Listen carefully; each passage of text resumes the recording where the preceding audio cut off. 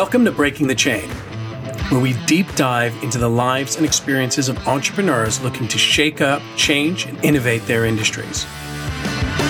In this podcast, we explore the challenges, successes, and everyday ups and downs of individuals fighting in the trenches for their dreams to become a reality. I'm your host, Nathaniel Chapman. Today, I'm joined by Alex Cook, CEO and founder of Phase 3 Search, an executive search agency focused around life sciences and biopharmaceuticals. Welcome back to episode 4 of Breaking the Chain. Welcome, Alex. Welcome aboard. Welcome on. Hey, Nathaniel. How are you? I'm good. I feel like more nervous. I was saying to you before this episode of you coming on the podcast because we know each other so well. It's true. I've known Alex, goodness, it's been 5 years? Yeah, about that. Yeah. So our journey kind of begins. We'll obviously get into Alex's journey in a little bit and go through his story and his experiences of starting an executive search firm focused on in the life sciences sector. We started as, I think I was a researcher when you were a senior consultant at Proco Global. Wow. It was a long time ago. It was a long time ago. And it's kind of interesting how our stories have kind of, I guess, come through. Well, one, how incredible your story was. You were a big inspiration for my own business. And I was really keen to get you on the show because we speak to guys that are innovating within their industries. And a big part of that is also building their teams and growing their businesses. And I think we'll have a lot of really interesting topics to talk about, not just, focused on your awesome career as well. Well, that's kind. I hope so. I got to say, I'm a little bit nervous as well. I listen to podcasts and they often have these awesome guests. So hopefully I've got something interesting to say. No, you are an awesome guest. Especially when we launched the podcast, we wanted to look at innovators and individuals that were plunging into new industries. And you've started this company completely from scratch. You're completely self-funded. You've worked really hard to get to where you are today. And you are growing and helping add to very big businesses across biopharmaceuticals in the United States and now here in Europe, right? So been an interesting 2 years for you. It certainly has. Yeah, it's funny, right? I'm not sure you ever wake up and, when you're a kid, kind of turn around and say, I'm going to do this when I'm older. I mean, some people do, I guess. And maybe they want to be a fireman or a chef or a dog sitter or a surgeon or even a dancer or something like that. But I'm not sure if you'd asked me when I was, 11, what did I want to be? I think maybe rock star was probably the number one thing, but that was about it. For people tuning in, this is a good plug-in for, I guess, your company as well. So we'll give you a little bit of a plug-in there. But what is executive search? What is, if people haven't encountered it before, and maybe give us a quick introduction to your business as well. Yeah, of course. So, executive search, in essence, is often going out to find a very specific skill set, a slate of people who have a bunch of very specific skill sets which fulfill a business need. Typically, they're very, very hard to find, and it may be linked to a particular business goal in mind. So in terms of my business, our mission and why I set it up was really to find the leaders that can transform biotech companies and help save and transform the lives of patients all over the world. And, my industry being biotech, we're really lucky that a lot of those companies that we work with are actually producing next generation medicines. So that could be quite literally a cure which replaces faulty genes or things like that and stops people suffering from genetic diseases. Obviously a hot topic right now would be COVID. Yeah. So we do work with people who are trying to produce the vaccine and support them doing that. And then, within the companies, there are, numerous different vertical functions. The functions that we work with are basically technical operations and quality, which really are super nerdy stuff, basically. A lot of engineers, a lot of science and things like that, but really trying to take basically an R&D concept and turn it into a commercial product.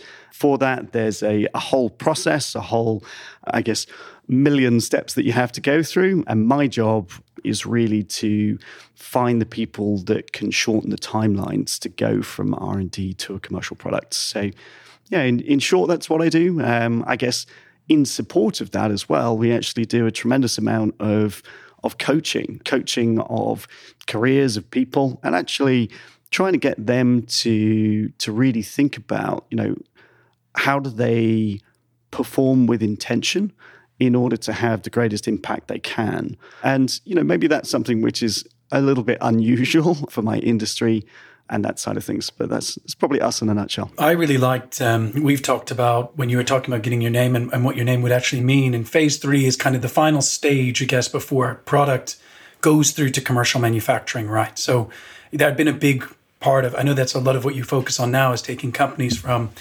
R&D phases, initial concepts, through trials. For people tuning in, there are various different phases of clinical trials you need to go through in order for your drug product to be approved by a regulatory agency. And I love that you used phase 3 as sort of like that key moment when, you kind of find out if that drug product is going to make it or not make it. And it was incorporated in your name, right? That was exactly it. I mean, essentially phase 3 is let's call it like a business focus. That is the point that your company implodes or explodes. Explode of growth, obviously, not just into tiny little pieces. And I really wanted to be associated with that critical time. With the phase 3 trials that you go through, essentially there's a lot of preparation work which is needed in order to be successful. And then actually post phase 3, people are running around quite often like kind of crazy people trying to actually get an increase in headcount and actually increasing capability in order to be able to deliver the products itself. So, that was definitely the thinking, and it was interesting. I think it's also been fun to work with companies which are much earlier in the cycle as well. So, phase 1, phase 2, because if you think about it, the preparation that you make at your early stages really set you up for success in the long term.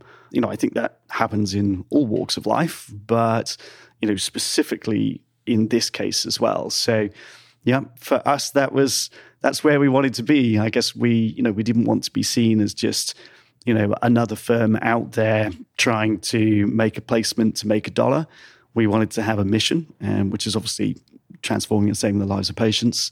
And then ultimately making sure that we are associated with those critical times that these businesses go through so that we are supportive. That's, in my opinion, that's, what every firm should be. We are here to really make other people more successful. Yeah, well, you're enabling companies to be able to have access to talent that on their own, they may not have that opportunity. And you look at companies at early stage, phase 1, phase 2, or different stage of clinical trials, they don't obviously have sometimes the resources in the way of HR teams, or I know you've worked with some really cool, like on the front line biopharmaceutical companies or looking to make a name for themselves and may not even have access to being able to, find the right talent. So it's quite an interesting market to go after. These companies that are at these stages that are very business critical, they may have the funding, but they might not have the knowledge of not just the external market, but finding the right individual that they need or have access to those people. That's right. I think the other thing as well is also trying to get them to think about what is the narrative and messaging that they're taking to market. When you think about science or something like that, it can become very dry. And actually it can be very cool if you're into science. So if you turn around and say, my platform does X, Y, Z, and it does this. If you're a scientist, you buy into that. You're like, wow, that's fascinating. You're like, absolutely. But if you are maybe not that science driven, then you also have to think about what is the emotional connection that you have with the people that you're bringing in. I guess it goes back to the, where's your why, Simon Sinek and all those kind of things. But ultimately, that's where you win people. Having a great idea is the easy part. Getting someone to follow it is much, much harder. And actually, I feel like a lot of positioning, a lot of, if we want to call it sales in air quotes, is actually about getting people to think logically, factually, but then use those to create, that emotional connection to the thing that you're doing. And that actually is the beautiful thing about working with small and mid-sized companies is that they're very, very close to their vision. So we don't work too much with big, kind of large global 500s. because there tends to be a bit of a delineation often where, they've drifted away from the vision. There's a lot more loyalty towards shareholders, things like that. That's not wrong per se, but it's also, I think, really exciting to work with those companies who are absolutely driven by the mission every day.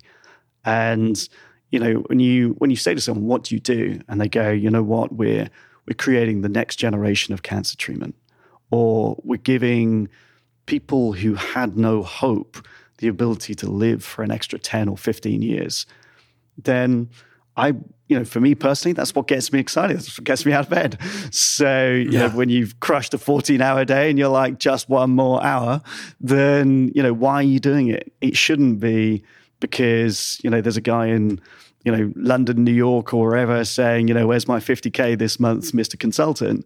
It should be, what impact are you having? It's gotta be more than just a dollar value. I love that there's a purpose, and it ties into your guys' purpose, but you nailed on a point that I find really interesting, where you're like, actually, what's the purpose of the person that you're potentially recruiting, and how does it align with the values of the company that you're representing? Huge. And that obviously ties into how you might sell the company to people. And especially when it's smaller businesses, where you're trying to attract people from maybe the big pharma groups, and you've got to and sometimes the packages aren't where the big pharma groups have, or they aren't, they aren't the same opportunity. And there's probably different ways of attracting those people with what we've talked about, all different financial options. But ultimately, it's probably going to come down to, does this person believe in the product and believe in the mission in the company? Absolutely. I think, one of the most powerful tools that companies can provide is culture. And, when you're small, you actually have the ability to control and nurture that culture. As your company gets exponentially bigger, often the culture will change, will take a different direction because it's driven by the business need. But, I always remember I was speaking with a particular company. I won't name them, but they actually created like a psychometric testing system to test for cultural fit. And it was so interesting because everybody who worked at that company would come out or even like contractors that visited and go, wow, what a great bunch of people. And, I've always found that really interesting because when you think about what is it that you want people to feel, it's obvious, right? We want to enjoy going to work. You want to have a smile on your face. It's the banter over the coffee machine. It's the random 10 minutes where people put their tools down, and they weren't just kind of head down, tail up. And, it is the conversation you have, about the recipe that you saw in a magazine. It's snowing outside, so we randomly jumped on a sledge and everybody slid down a hill. It is those little things that actually make the business world less ones and zeros and actually put the humanity back into it. So if you work for a company where the leaders themselves lead with humanity, with vulnerability, and with excellence, then you typically get a greater sense of loyalty and actually much more buy-in. And as I think everybody knows, right, when you are absolutely loving life and you're loving what you're doing, then it doesn't seem like a very difficult thing to put in that little bit of effort or things like that. Do you find that's actually become a little bit more difficult off the back of things like COVID? We mentioned COVID. I think that's quite an interesting topic to talk about because actually, of the guests we've had so far, they've been massively impacted by COVID-19 because they work with physical products and it's not enabling people to get. So it's kind of a two-part question. The first would be, I guess for you, obviously the way you've worked has kind of changed, but actually there's probably been more opportunity in some cases because there has been such an investment in more biologics, more products, more COVID-19 solutions. How has COVID impacted your business, I guess, from how well you're doing as a company, but also maybe from how you guys are working over in San Diego? Because I didn't mention that before, but we're doing this interview from London to San Diego, which is still, again, really cool. That is true. Yeah, I think it's a really good question. I'd probably split it into 2 or 3 parts. So the first would be, how is COVID impacting the industry? The second would be, how is COVID impacting our clients? And then probably, how is COVID impacting us as a business?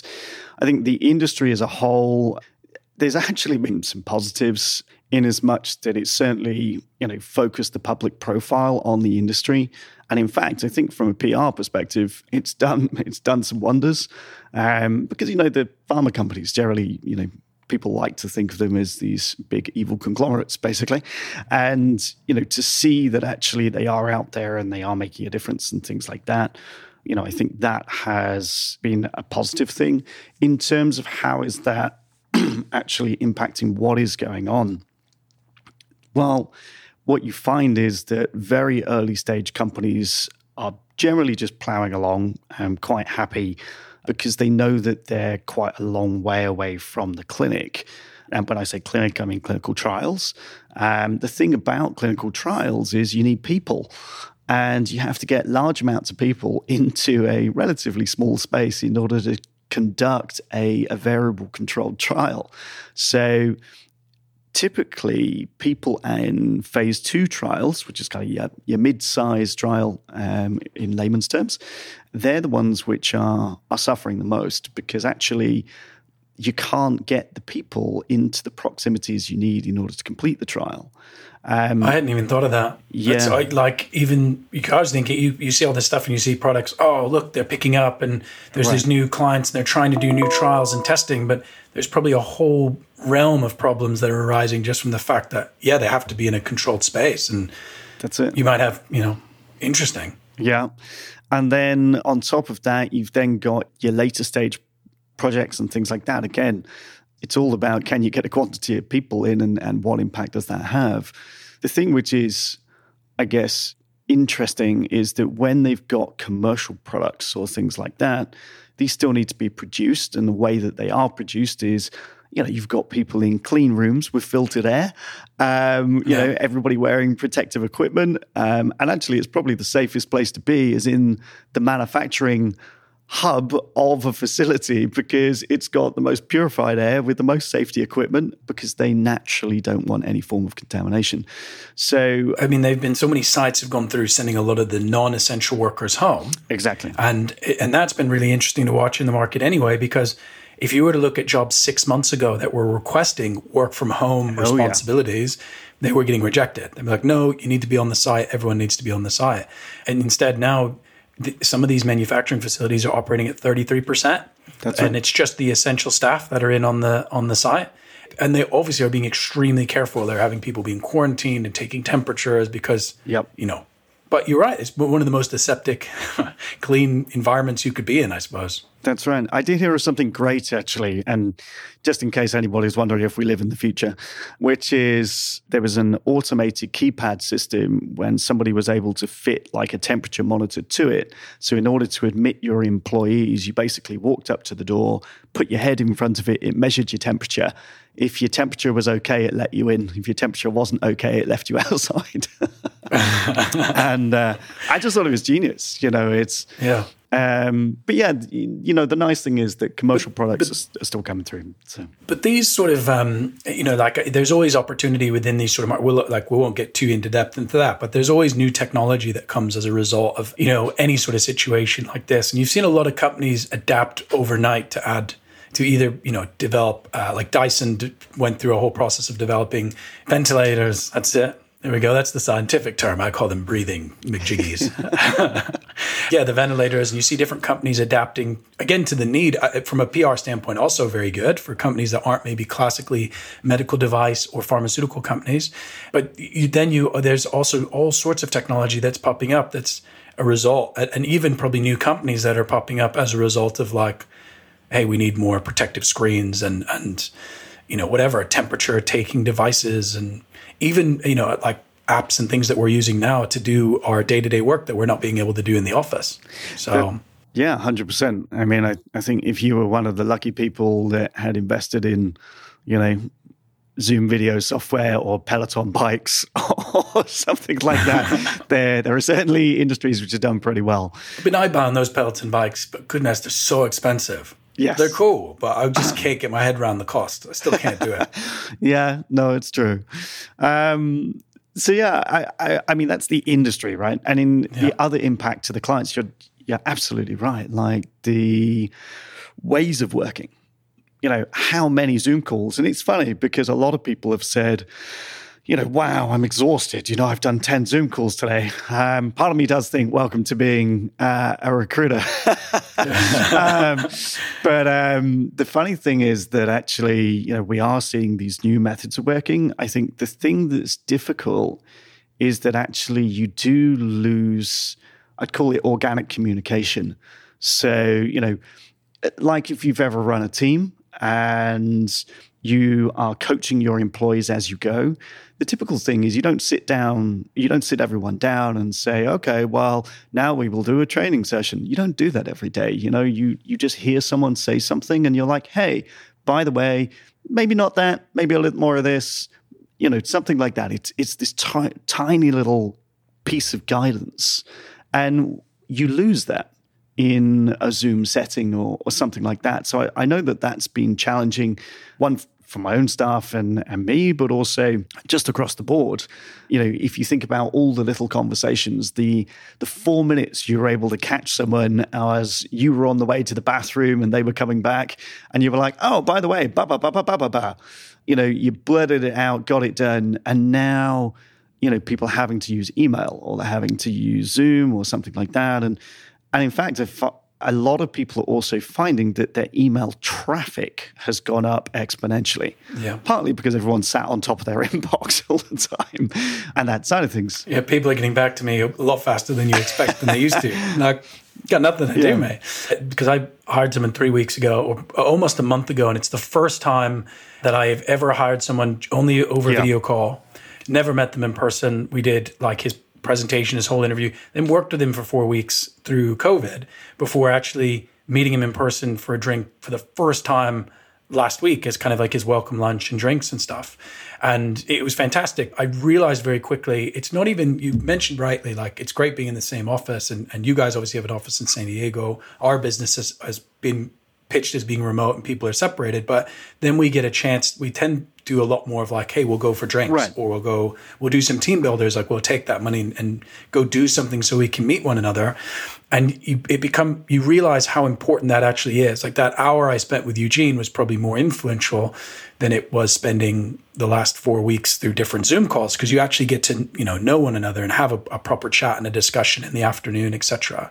And that sometimes can't really be replaced by Zoom calls and video calls. And to be honest, I'm quite sick of them anyway. Like, when COVID started, you'd start having like video parties, right? Like, Friday drinks with your friends. And it was really fun, the first one. And then I've not done one since. I think it wore off really quickly. So I think the challenge, hopefully if there's not like another spike, I know you guys are still, trying to ride out the spike, it seems like in the US, whatever the strategy is. Mm-hmm. But as we dip and we come back, I wouldn't be surprised if we have to, be in the same situation where we've got to rethink how we actually manage our teams and how you actually get to get useful information to make sure that you can manage people properly. 100%. I think the other thing as well is that there are a lot of companies out there who are struggling from a sales perspective because they're used to meeting people in person. So, it's funny how actually, the power of the handshake or something like that, where people will say, I stared into the whites of their eyes and was able to see whether or not they were telling the truth. And I'm like, well, unless you're like CIA trained, probably not. But it's funny because, I know people who work for marketing companies, and that's how they've managed to pivot, is actually to provide and guide and educate companies on how to switch their mentality from in-person to online and what they need to do that. And then the funny thing is, even for my own business, there's been an amazing opportunity. I mean, so much of what we did is based through calls and things like that. I mean, I've probably had a telephone welded to my ear for probably the last 7 years. And actually being able to connect with someone every week via Zoom or something like that, these are clients I've known for years. And it really does help strengthen those bonds. So the interesting thing is, yes, I've realized there were so many clients for our own business that I hadn't even met I'd done too much on the phone. Yeah. And then because they're at the office or, you don't get a chance to, so you're like, oh, I'll catch them when they've got, 5 minutes in, the hallway or 15, 10 minutes. So it's a lot of phone calls rather than video calls. Yes. But now I feel like even when COVID's over, I'll feel more encouraged to say, let's set up a Microsoft Teams meeting. Let's set up and it's actually made it more relaxed and a bit, a human, especially if you've got international clients. You know what I mean? Like, or human, exactly. If you're local and you're used to meeting them or going in, fair enough. Like, do that. But also, how incredible is it to just be able to say, oh, well, like, let's just do a video call, get to know one another. Yeah, I think it's really neat. And people are more receptive. I think so. And, it's quite funny. Sometimes you have to ask the question, why do we do things the way we do it? And where did this, if you'll excuse my phrasing, where did this bullshit come from? Because when you think about, leaders or things like that, people will say things like, oh, well, I couldn't possibly tell them about how I'm feeling. I'm like, you're not a robot. Like, actually be a human being. Turn up, show them basically your emotions, your heart and things like that. Obviously, I'm not saying break down in tears the first time you meet someone, but like good example, right? I've got a 12-month-old dog on a Zoom call. She will often come and join me halfway through. And, in the middle of a pitch, it can be a little bit distracting. But I'll tell you what, most of my clients will turn around and go, oh, what a cute dog. That's amazing. Your dog's closing the sale. Yeah. You do that on purpose, don't you? No, not get at the all. toy out. Not at all. But it's, it's that kind of thing, and the thing is, remembering that, this person might be a CEO or a COO or an SVP or someone super important or somebody who is perceived to be, so much more powerful, advanced, whatever we want to say. But the reality is that person is just a human being too. And I think that's one of the marks of, great leaders is, will they bring their whole self to the situation and actually allow people to be themselves? We shouldn't be squashing people into ice cube style, molds and then knocking everybody out as squares or cubes. The reality is we're all different shapes, we're all different sizes. And in fact, the thing that's pretty cool is when you look at that, we all bring a diversity of thought. And the diversity of thought is what makes for a stronger team. So it's one of those fascinating things. You mentioned, because I think it's really interesting now doing, like say, video calls or seeing people in their living room or hearing dog. You used to lose your mind. If you were on a business call and like a dog barked or somebody made a noise in the background, you'd think it was so unprofessional.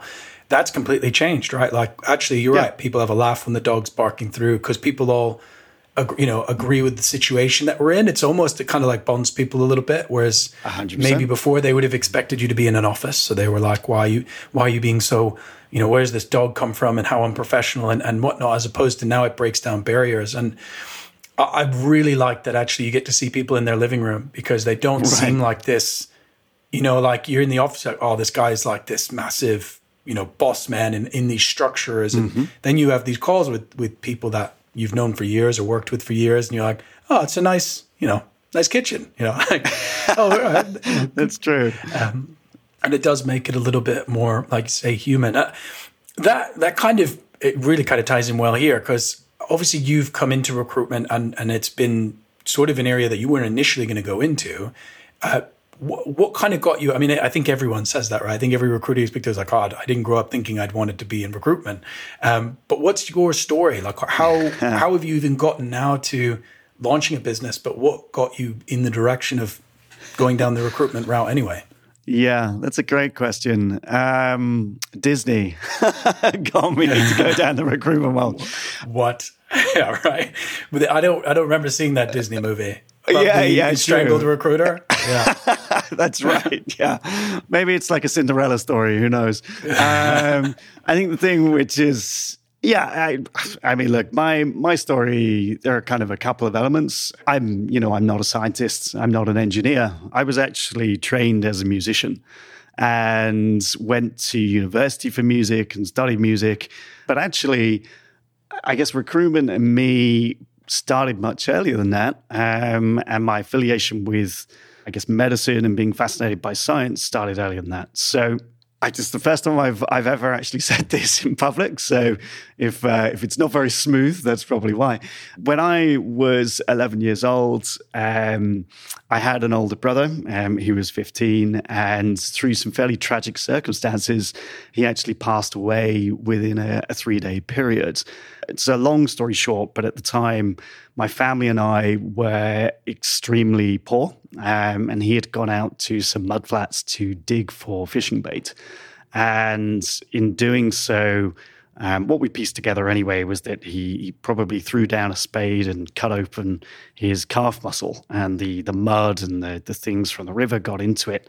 And he died of meningococcal septicemia 3 days later. So fit, healthy, strong lad was no longer with us 3 days later. I was 11 years old, so having the nerdy brain, which I was born with, was able to remember a lot of the words, the phrasing, and they somewhat got burnt into my psyche.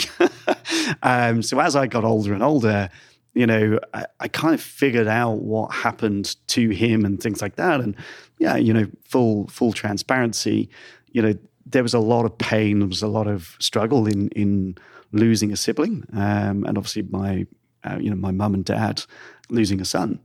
And what I found was that I spent many years trying to run away from that event, as you do. And I went to university, I studied music, and I kind of came out and I was like, I will be a musician and kind of pursue that whole thing. So university, graduated, and my drive kicked in. And I was like, oh, okay, well, let's start a music business. So I was playing in bands, I was teaching about 102 students a week. I started off in, I guess, state-run schools, wound up in private schools. And, by my mid-20s, I was working all hours under the sun. I couldn't work anymore. I was gigging in bands all over the place. And I was like, I actually went through some heartbreak around this time. And I was like, you know what? I've had enough. So I gave away my teaching business, which is really fun to do, by the way. If you ever get the chance to give away a business opposed to sell it. So, first off, that what an incredible hardship that probably instilled in you, and we'll probably talk about how that's affected your move after getting rid of this business. But it's quite interesting that you've had an entrepreneurial mindset kind of already. You built up a business, and then probably because I always find that people who step into, even though you then went and started your own company, but good talent acquisition recruitment people have to have that kind of entrepreneurial mindset. I think be open to running their own business or owning their own business, and that just seems really neat that you got to do that with a passion of yours, and then decided you might want to try something different. Yeah, absolutely, and it probably comes from my dad, if I'm honest. In his, I think he was maybe early 40s, he had owned his own business and then he lost everything. So, we went from 2 fancy cars in the driveway to, moving into a house where there was, water coming through the ceiling, plants going through the walls, fleas jumping around the carpet. So to be taken that low and to witness that, I was pretty young at the time. I must have been like 9, 8. And then I saw him work every hour under the sun in order to support and rebuild his family. And with the support of my mum, they have rebuilt their lives. So my example was definitely, my parents, and, work hard. And, again, interesting things, right? I was the second person in my family ever to go to university. So, they didn't have maybe the same educational mindset or fact-based mindset or things like that. But I was able to take, the lessons which they were able to show me and teach me, and combine that with maybe this higher education kind of mindset to go and do something different. So, I guess that's the funny part, is that after... Do you think that work ethic instilled in you? Because having known you for 5 years... I've just seen, you're the hardest worker in the room. You're always on it, always on calls, sun up to sundown. And that really came from, I guess, not only, seeing the success of your father when you were younger, but what an impact to lose everything and then have to rebuild. But you do witness that, and I think it does make a big impact. It's huge. Yeah, I think that was actually, had never really appreciated what it was. Yeah, it's funny. It reminds me, it's like, I'm not sure if anyone likes soccer, but soccer players, I think, are always a great example of, there are those players out there who are very, very talented. And people say they were the most talented player, but they never go on to be successful. And it's because somebody every day rocked up to them and kind of went, hey, you're the most talented person ever. And that doesn't encourage you to work harder. And in fact, this is something I found when I was teaching, is that with young kids, if you turn around and I was a music teacher, obviously, so when they played something really well, if I went, oh, that's amazing, you're so good at that, the next week they'd do no practice because they were like, oh, I'm good at that, I don't need to do that anymore. Whereas if you turn around and you say, hey, you worked really, really hard at that, and I'm really proud of you because it sounds awesome. The next week, they work even harder because what they dialed into was that the reward came from the hard work, not the reward came from you're already good at it. And that's something which I guess, flows through me. I didn't necessarily realize it.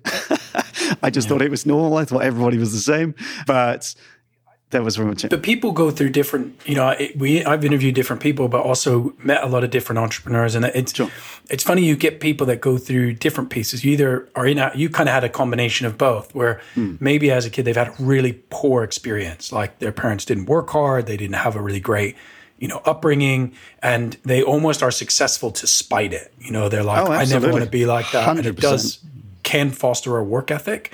And then alternatively, like in my case, and in your case, you have the opposite, where you have actually somebody, or you watch your father or your mother work really, really hard, and many times you want to match that. I found that with my own father. He would, he would work his day job, but he always liked to do all of his own projects at home. Sure. So it's mainly because he didn't want to spend the money on it. But that means like he would work all week late, doing his day job, and then on the weekend doing the fixing up the house or moving something or like doing whatever work needed to be done. But he just wanted to get it done. So his work rate was like, and it was really just so he could have the rest of the weekend off, right? But I used to get roped into helping him with his projects. And I never wanted him to think I wasn't working as hard as he was.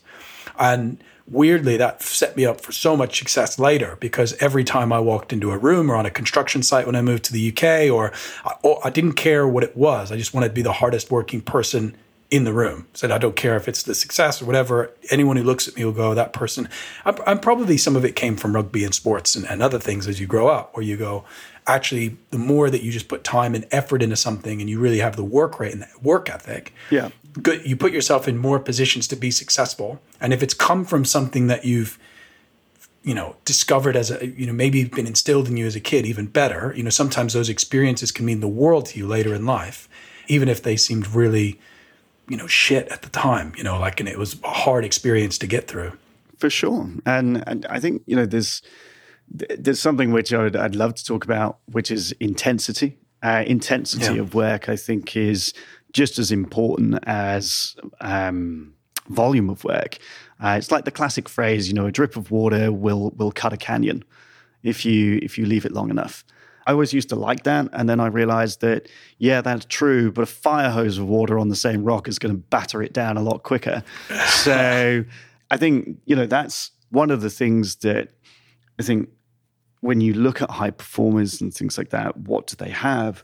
And it's not just a passion for working hard, or it's actually a passion for working with intensity. And then when you combine that with working smart, then, how does that work? And, recruitment-wise, things like that, I used to get in an hour earlier than everyone else and work through my lunch break. But then I'd go home. I'd go home at 6 whilst everyone else was still there at 7.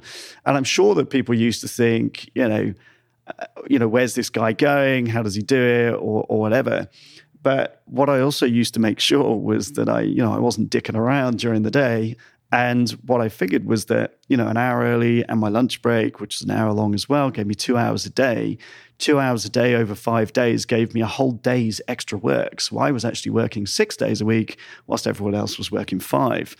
And that's, and when you factor in, I came into recruitment late at 29, I was like, good golly, I've got to catch up, So what I found out, now I'm 36, 7 years on, I run my business. I've got 2 offices, one in San Diego, one in the UK, people working for me, et cetera, et cetera. And people go, how on earth did you do this? And it's really just comes down to, how hard can I work with intensity and how much can I learn? And the thing that people also always ask me is, do you still play music? And the answer is no, because when I left the music world, I knew that I had to focus on a singular goal. And that singular goal at the time was, I'm going to master this industry. And I always remember I had an old director of mine called James Tucker from my first company. And at the time, I was driving this beaten up Peugeot 306, and he was the guy who drove an Aston Martin, right? And we're driving along, and he just said, he used to call me AC. He was like, AC, I know you've had a really hard first 6 months, and I did. Everything went wrong in the first 6 months. Like whatever I did went wrong. It was just repeatedly being kicked in the face. And he said, but it takes 10 years to get good at anything. And just remember that, 10 years. And I remember hearing that and going, I bet I can do it quicker than 10. But there's also a part of your upbringing and things that you went through that helped you become more resilient, because that's also the tough part coming into recruitment. So you sell your music business, or you give it away, which I cut you off when you were saying that. But what you were saying, so you just gave it to someone. You said, here. Kind of. Take the reins. So basically, the hardest thing was getting into the different schools. And the thing is, if you get into a school as the resident instrument music teacher, you then got a population of students. I suddenly realized I'm explaining this in business terms, which I didn't know at the time. So you basically had a population of students, which then gave you a captive audience, and they paid your bills. So one school could be worth, like, I don't know, 11, 13 grand a year, something like that. And the fun part for me is, because I knew I was going, I phoned up friends of mine who I knew were teachers, and one of them was this amazing guy called John Wills. And John is the nicest man on the planet. And I believe he continues to be so. And I gave him a call and I said, hey, I'm going to leave, but I can get you into this school. Is it something you would like? I know that you've just had your first child, and I can definitely do this. And he went, you can't do that. And I was like, yeah, I can. Watch me. And when I resigned, I went in with his resume and I gave it to the head of music. And I said to the head of music, this is the guy you want. Like, I've built this from, half a day a week to 2 half days a week. I think there were like 50 students in this boys' school, all suddenly learning drum kit, much to their parents' frustration, I think. They probably wanted a pianist. But John went in, and as far as I'm aware, he's still teaching at that school. So that's cool. The ability to do something nice for someone else and actually impact their lives, it was huge. And he was one of them, and then there were like 2 or 3 or 4 other people, which I kind of gave pieces of the business away. And then I jumped on a cruise ship, and with a band who I'd never met, and basically sailed around the Mediterranean for 6 months. Again, as a drummer on a cruise ship. As a drummer on a cruise ship, trying to escape. Yeah, as I said, heartbreak and a responsibility probably. I had a wicked time, and the funny thing was that taking that leap of going to join a cruise ship, going to, air quotes again, find myself a little bit. I met people from all different countries, all around the world, and one of my best friends in life came from sharing a cabin, which, by the way, is a matchbox, basically, with a toilet in, 2 bunk beds. And I shared a cabin with this guy called George, and you know what? He's like my little brother. So he actually, at the end of his contract, was interviewed by Bob Eisner. Bob Eisner was the old president of Disney. And Bob Eisner said, I want that guy on my cruise ship. And George said no, but he said, I know a guy who would. And essentially, that person was me. So it's actually, it's a bit more of a story to it, but an agent rang me and I described this visionary band. And he said, when can I see it? And I was like, cool, 5 days time, no problem. Next Wednesday, booked a studio, everything else. Hung up the phone and thought, I should probably put a band together. So we're getting the band back together. Yeah, well, I mean, I basically assembled the band, got us down into the studio. We had 10 songs. We knew 10 songs. We ran it the night before. We turned up. This guy turns up at 11 in the morning. We're all in three-piece suits, and there's a girl in a ball gown. And he walks in, and we blast through 10 songs. And he goes, look, I think you're the best band that we've seen in a tremendously long time. How many songs really? do you... 5 days? How many songs do you know? And I was like, 100. What is it? Making it up. And then he goes, how many more do you need to learn? I was like, 100. So he was like, great. So took that video, sent it off to Disney. Disney said, we really like these guys. Let's give them the contract. So I then transcribed 210 songs in 21 days. So I averaged 10 songs a day. Christmas didn't really happen that year.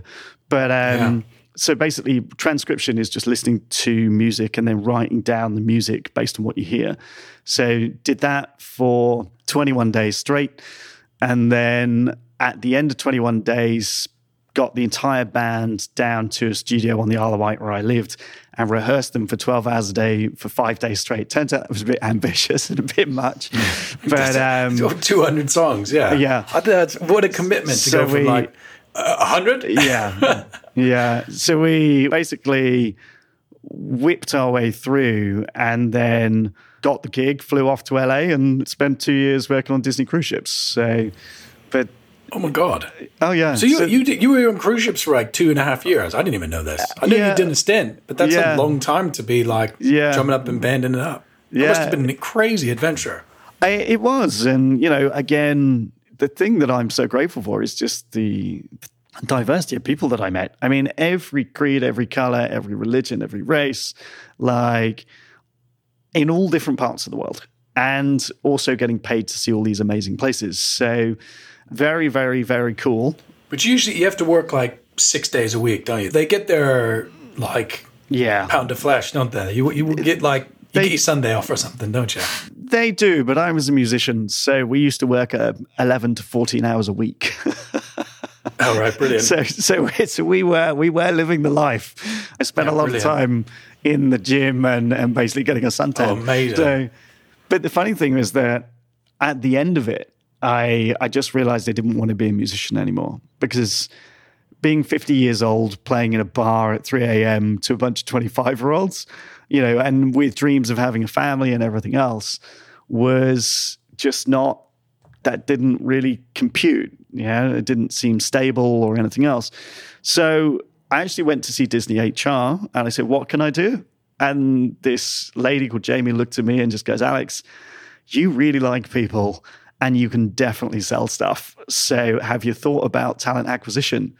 So I had no idea what it was. When my contract ended, I went home and I got dressed up in a suit like I was going on stage. Yep. And I printed out a resume and I marched down my high street and I went into every single recruitment firm I could find unannounced and asked them for a job. I found about 14 different firms and they all said no. Nobody does that today. Do you know what I mean? No one even, because that wouldn't have been that long ago, was I? So that's still, 6 years ago? Yeah. I wouldn't have thought of doing that 6 years ago. 7 years ago, yeah. Yeah. Like, this isn't the 70s. Just put that in perspective for people listening in, right? Like, this isn't like back in the day. This was like, 2013? Yeah, it would have been 2013. That's right. So basically, people must have been looking at you so weird. Yeah, because nobody comes in and does that anymore. No, I got 14 interviews, but they all said no. And the last one was a company called Rec to Rec, a recruiter that recruits recruiters. Right? Still blows my mind. And they turned around and went, the reason why everyone said no is because you're coming in telling this crazy story about starting bands and sailing the ocean, And you're talking to people that do high street recruitment and they place like municipal workers. These guys empty trash cans. Yeah. Like, that's not you. You know, you're someone else. But we work with a company that work with Global 500 companies, and they're going to love you. That became my first firm. Whilst I was there, after 6 weeks, I got promoted into the European team, and as part of a 3-man team, was asked to build their European division. It was funny, actually. 3 of us, young guy called Alan, John, and myself. And we built their European division. I mean, I had 6 weeks training on a telephone. I always remember my first boss, again, James, just saying, you know what, business development is very hard. You're going to hear a lot of no's and things like that. My first day business developing, came back in the afternoon and went, got 2 director roles based in Switzerland. What do we do? So, what is this? Yeah, absolutely. So, you know, that must have been rejected 14 times on a high street. I'd be like, are you shitting me? Yeah. So it was just hilarious, because what I found was, in recruitment, there are many, many people who don't understand their industry or what the people do, or bother to go beyond and think about how do all these roles fit into the overall business system. And I never really knew that I had a mind that was built like this. You know, I was a musician, I was creative, right? And here I go, and I'm entering the business world, and my music training really came to the forefront, because for anyone who's learned music, the way that you learn and you're taught to learn from a very young age is that you play through a piece of music and you get to a bit that you fall over on. Say it's, 2 bars long or 8 measures, and you're like, oh, somewhere in here it all went horribly wrong. So you just focus on those 2 bars and you play it along, and you realize that maybe measure 3, 4, and 5 are the ones that you suck at, basically. So you would then learn measure 3, and you just loop it. And you're like, learn measure 3, learn measure 3, learn measure 3, then 4, then 4, then 4, then 5, then 5, then 5. Then you'll do 3 to 4, 3 to 4, 4 to 5, 4 to 5, 3, 4 to 5. And then you'll do measure 2, 3, 4, 5, 2, 3, 4, 5, 2, 3, 4, 5, 6, 1, 2, 3, 4, 5, 6, 7, 8. And I didn't realize. I'm already lost. Yeah, okay. So basically what you do is you chop it up into little tiny components, learn each component, and then reassemble the components. And the thing which is absolutely crazy is they just taught me how to problem solve and how to identify a challenge or something which we didn't know, break it into a process or a system, and then reassemble it. And that is most of sales. It is most of business challenges. It is all of that.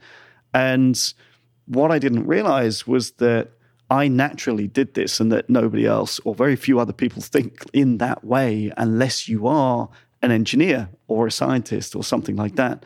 So me getting into, I guess, recruitment, I immediately started looking at, how does this business function work? How does it interact with all the other business functions? What are the key challenges within each individual part, and breaking it into components, and then asking questions about those components to the very people that we would recruit. They're the experts. I'm just the guy with the questions.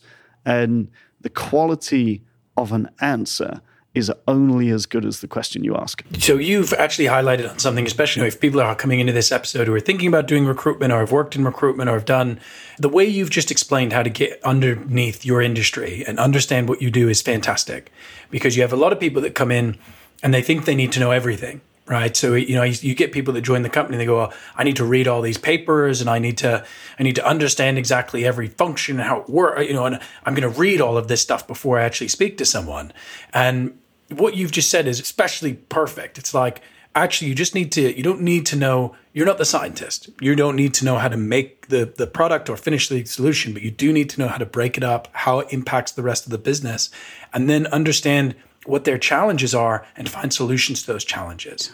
And that is so impactful, because you're saying, well, even though I've broken it down and I figured out what I need to be working on, I also still need to be able to speak to people and learn it from the experts and talk to as many people in my industry and let them teach me what I don't know. And then if you combine that over 7 years, you might actually have a semblance of what's going on. I mean, I obviously still am like, I think people go, oh, you know all this stuff. I'm like, no, I wish. But it's an interesting, I really think that's cool that you picked that up from music and applied it to something different.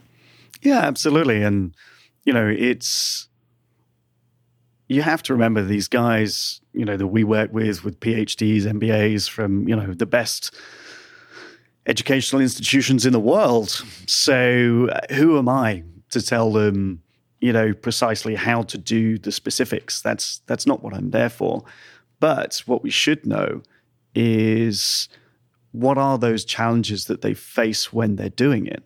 And then ultimately we should be able to, you know, ask people about those challenges and learn what people's responses are and then talk to them based on that intel.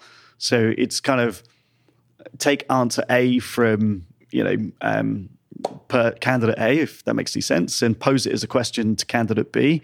And if you get a different answer, when you're speaking to candidate C, ask them about answers A and B. Yeah. And it becomes this organic way of learning. And actually, it's based on fact. It's based on everything else. And never, ever be afraid to say, hey, you're the expert. Can you educate me on that? Because a lot of these brilliant people are very, very happy to share their knowledge. Yeah.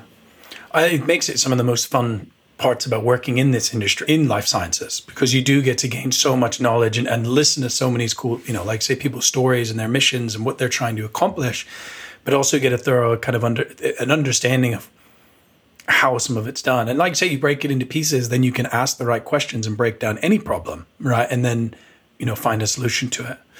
Yeah. So then so you go into your first company, you build up this European division, and then after that, is that where you then move to our old company, to Proco Global? It was, yeah. And there are a number of reasons. I'd actually, whilst I was on cruise ships, I fell in love with an American girl who was living in New York.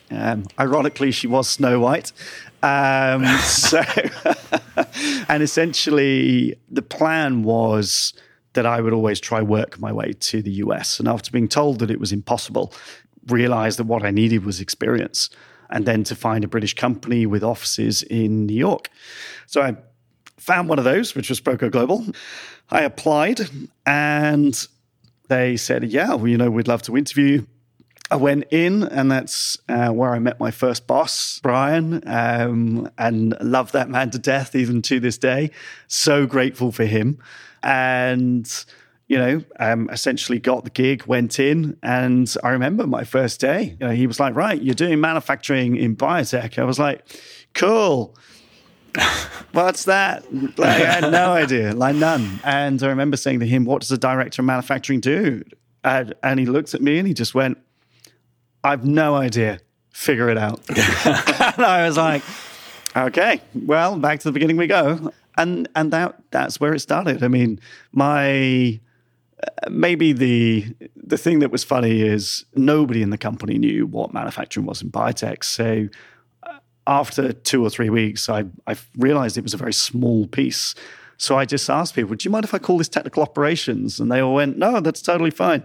Little did they know I'd just given myself license to build 8 markets simultaneously. But actually, you know, that was the underpinning of everything that I do now, and just followed the same kind of procedure of, you know, learning about these markets, being educated by, you know, the experts in the market until I could actually have an intelligent conversation with them, and then always looking beyond. So what is the impact that these functions have on the business?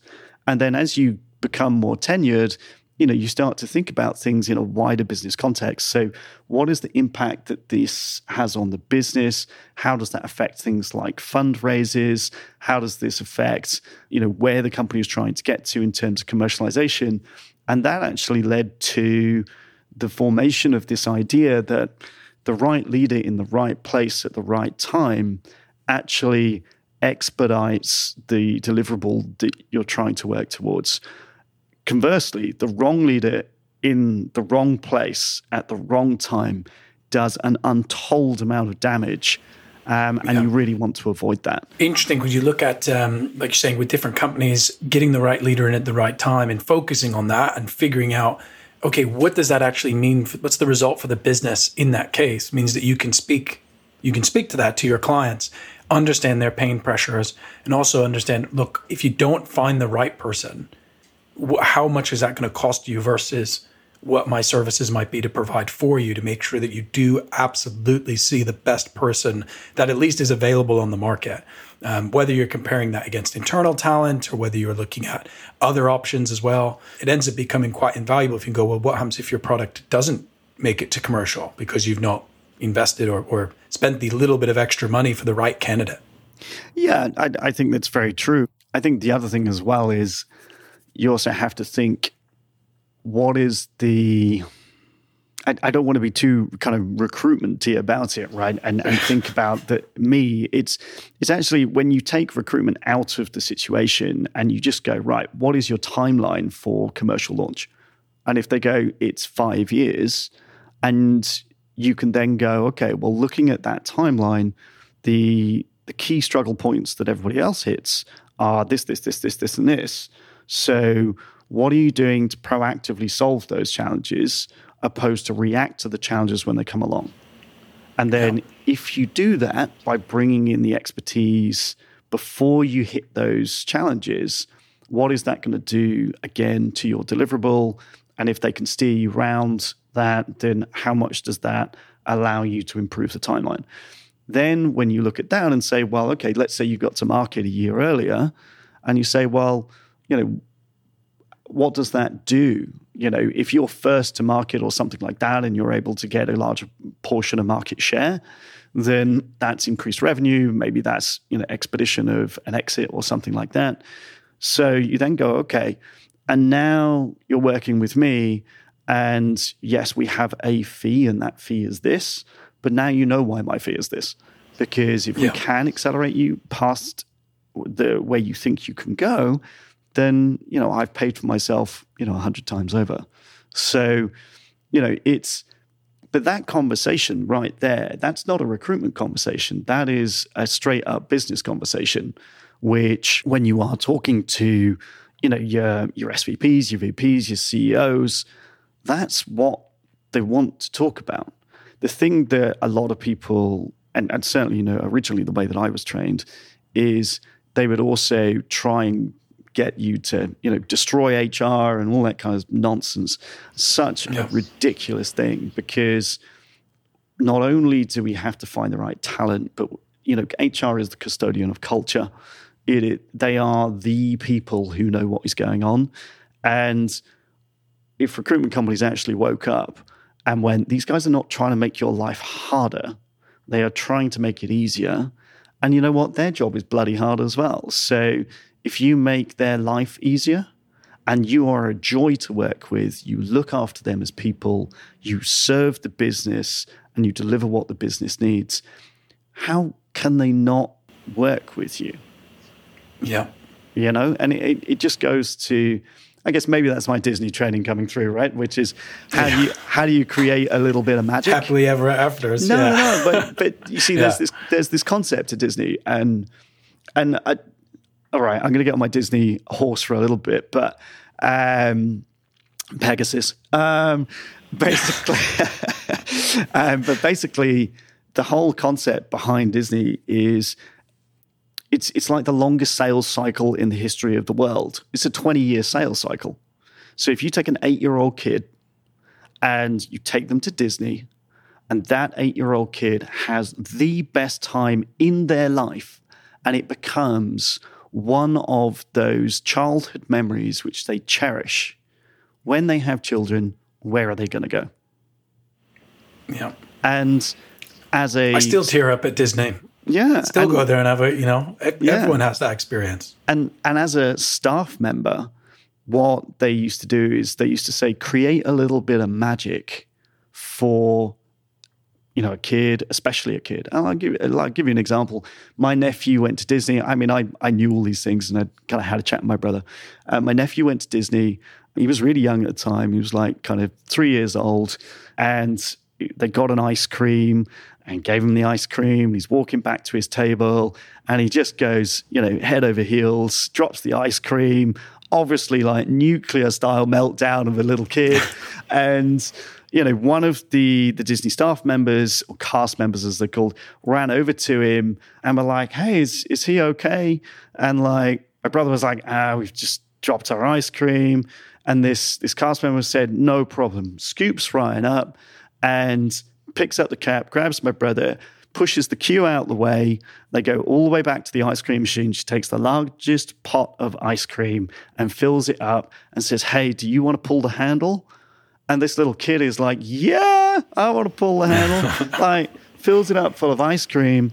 And then, they take him back to the table and he's the happiest kid in the world. Yeah.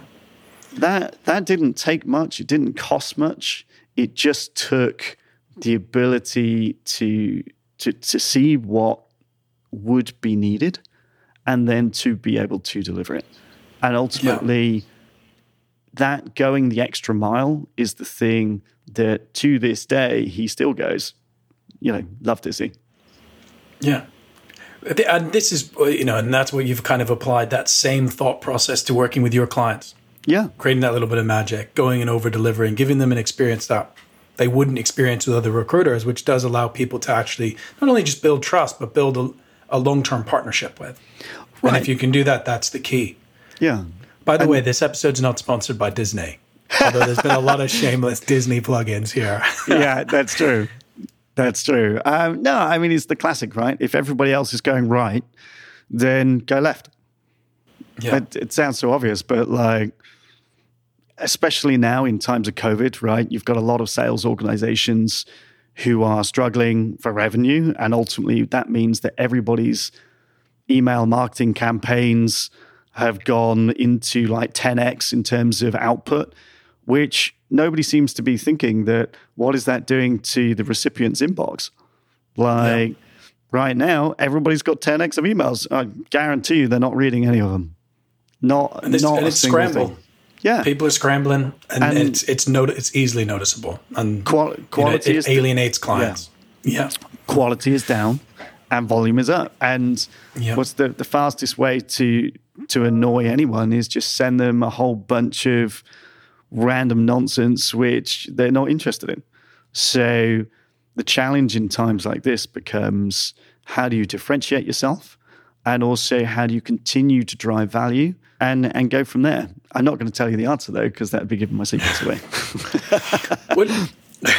So you got to, I think this is kind of getting us to the end of your story, which is brilliant, but you went through this recruitment experience. You took a lot of your upbringing, you took a lot of things that you learned through music, through Disney, through all sorts, which is incredible to hear this story, just to hear how actually this has made this cocktail of success, I suppose, all these different elements that you could pull and draw from. Were you always thinking you were going to start a recruitment business on your own? What led you to go, I'm going to do it? Yeah, no, I was always thinking that, there is, I always say to people, maybe I wasn't the best employee because I don't like rules which are pointless and I don't like doing things which are inefficient. So for me, when somebody says I need this and I need it in 12 hours, and I'm like, but it's pointless. Like, that's not a good thing. Like one of the companies I worked for, I remember walking in my first week, and we were talking about minimum standards. What are the standards that you should have?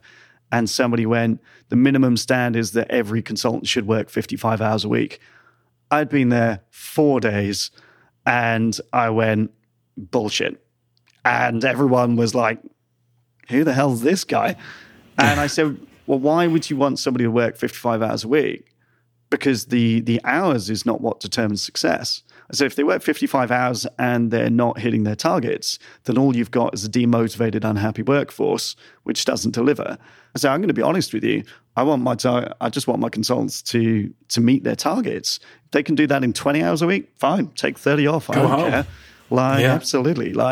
So, it's really important that we make sure that we focus on the things that are important and don't get bogged down in fluff.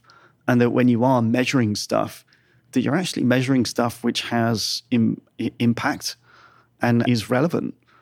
Time worked is the worst measure of effort. And I guess you get an opportunity now with your own business to drive those values. And that's probably been the big driver for you to do that, I suppose, right? Is that, what?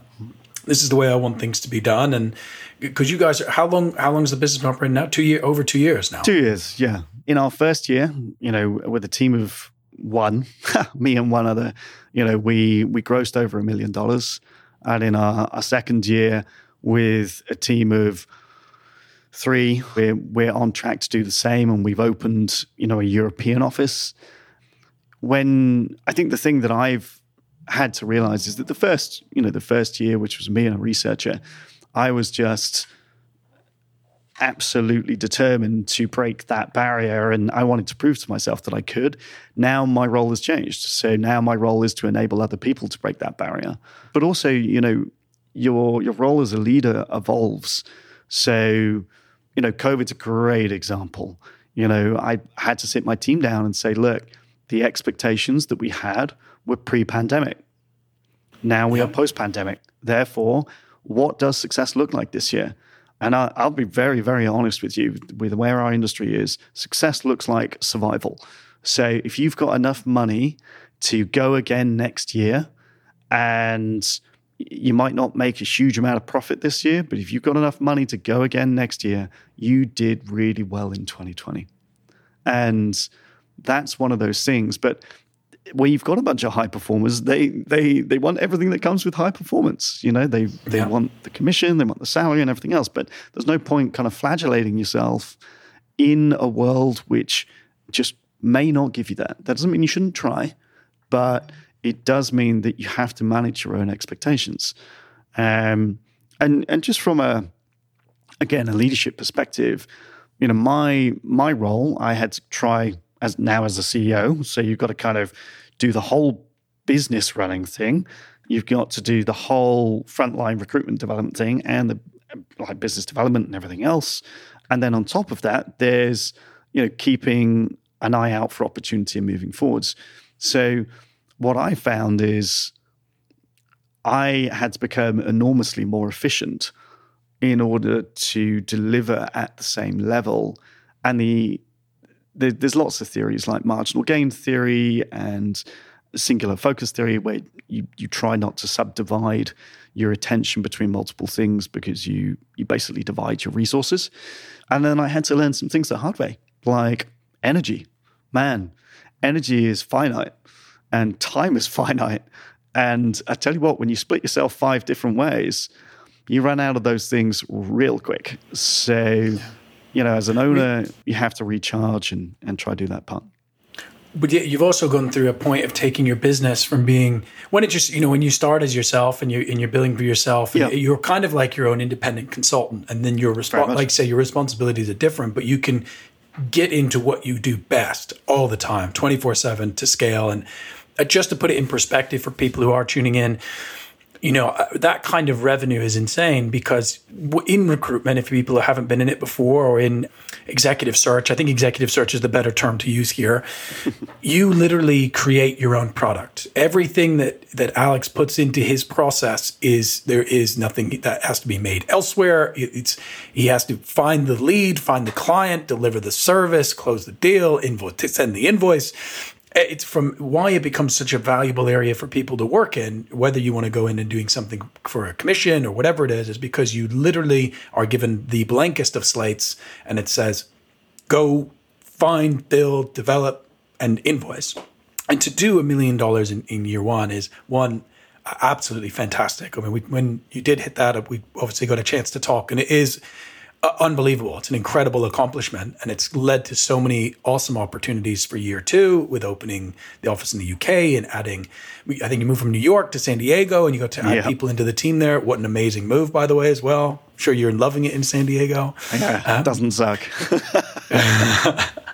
And it's, you've been now on a projectile, but what's really cool, and I hope if anyone listening in can take from Alex's story, is you can see what it has kind of molded him to where he is today, but also why I wanted him to come on the podcast is he ended up working extremely hard, and he's still putting in long hours, and his role is obviously changing, but he's identified that, and he's investing in people, and he's trying out new things, and it's at its heartbreak and hardship, but it's also been extremely rewarding from the outside looking in to watch and see where your business has come from, and especially for an inspiration for my own business to see where you've come from, what you're building, and how you continue to drive and partner with your clients. So no, man, it's been an awesome journey for you so far, and I think you've got still got lots more to do, but it's been great to just see it, to witness it. Yeah, I mean, we're not done yet, and I think the thing that I would always encourage people to think about is why do we do the things that we do, right? And kind of goes back maybe to something that I mentioned earlier, like don't be afraid to look at the process, the system, how does it fit together, and are there ways to make that more efficient? From my side, recruitment is one element, business ownership is one element, but also just to focus in on people and actually care. Try not to become a robot. Don't make everything a total platform. That's not what it is. The process may be similar, but your personal touch is what makes you, and ultimately that can go on and become your business. In terms of, I think, what does that translate to, and what doors does it open? I'm not sure you know this, Nate, but I'm basically, I find myself writing a book about everything that I've done, because again, one is a bit of a training manual for my guys, but also it's that sort of thing which gives you greater clarity. Being able to really distill what you believe in and be able to share that with people. Like, it's so obvious, everybody in a relationship says, the number one thing is communication, yada, yada, yada, yada. What does that actually look like? How do you communicate? Because communication is maybe best expressed as articulation and not being fearful of maybe somebody else's reaction. So if you can articulate well and you can bring your full self to the table and you are there to make sure that you deliver a product or a service which is way better than anyone else, then you have those ingredients to create something which is just absolutely world-class and industry-leading. And if you work in an industry where it has a shitty reputation, and just be blunt, recruitment does. There's a lot of people that sell their grandmother down the river to make a quick buck.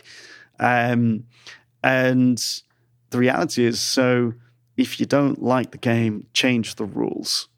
Move that bar so high that other people can't compete, and make it that other people look at you and they go, I can work with these guys, but they don't give me all the stuff that I get if I work with these guys. And maybe they're the same price. So it's all about how do you get yourself out there? And that's it, Wise words of Alex Cook. Alex, it's been an absolute pleasure having you on the show, man. Like, I honestly, like I say, I was nervous. It's always weird having people on that and it's personal, but it's been fantastic. And look, I wish you all the best. I'm going to be obviously following along on your journey with Keen Eyes, and I'm sure we'll be welcoming you back on the show sometime soon. Yeah, please do. And if anyone's got any questions or things like that, feel free to reach out. If you want to have a chat, then that's what I do for a living. So always feel free. And Nate, what a pleasure. I'm so pleased to see Impel doing really well, and things like this and this medium. It's nice to not be alone in an industry and know that you're one of the good guys, mate. So really appreciate it.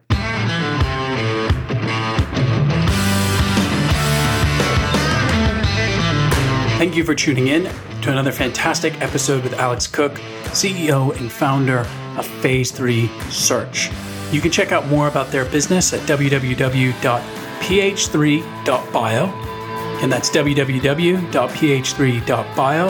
And tune in next week where we have Laura DiCarlo, CEO and founder of Laura DiCarlo, a sexual wellness company looking to bring equality to sex through pleasure. And don't forget to hit that subscribe button.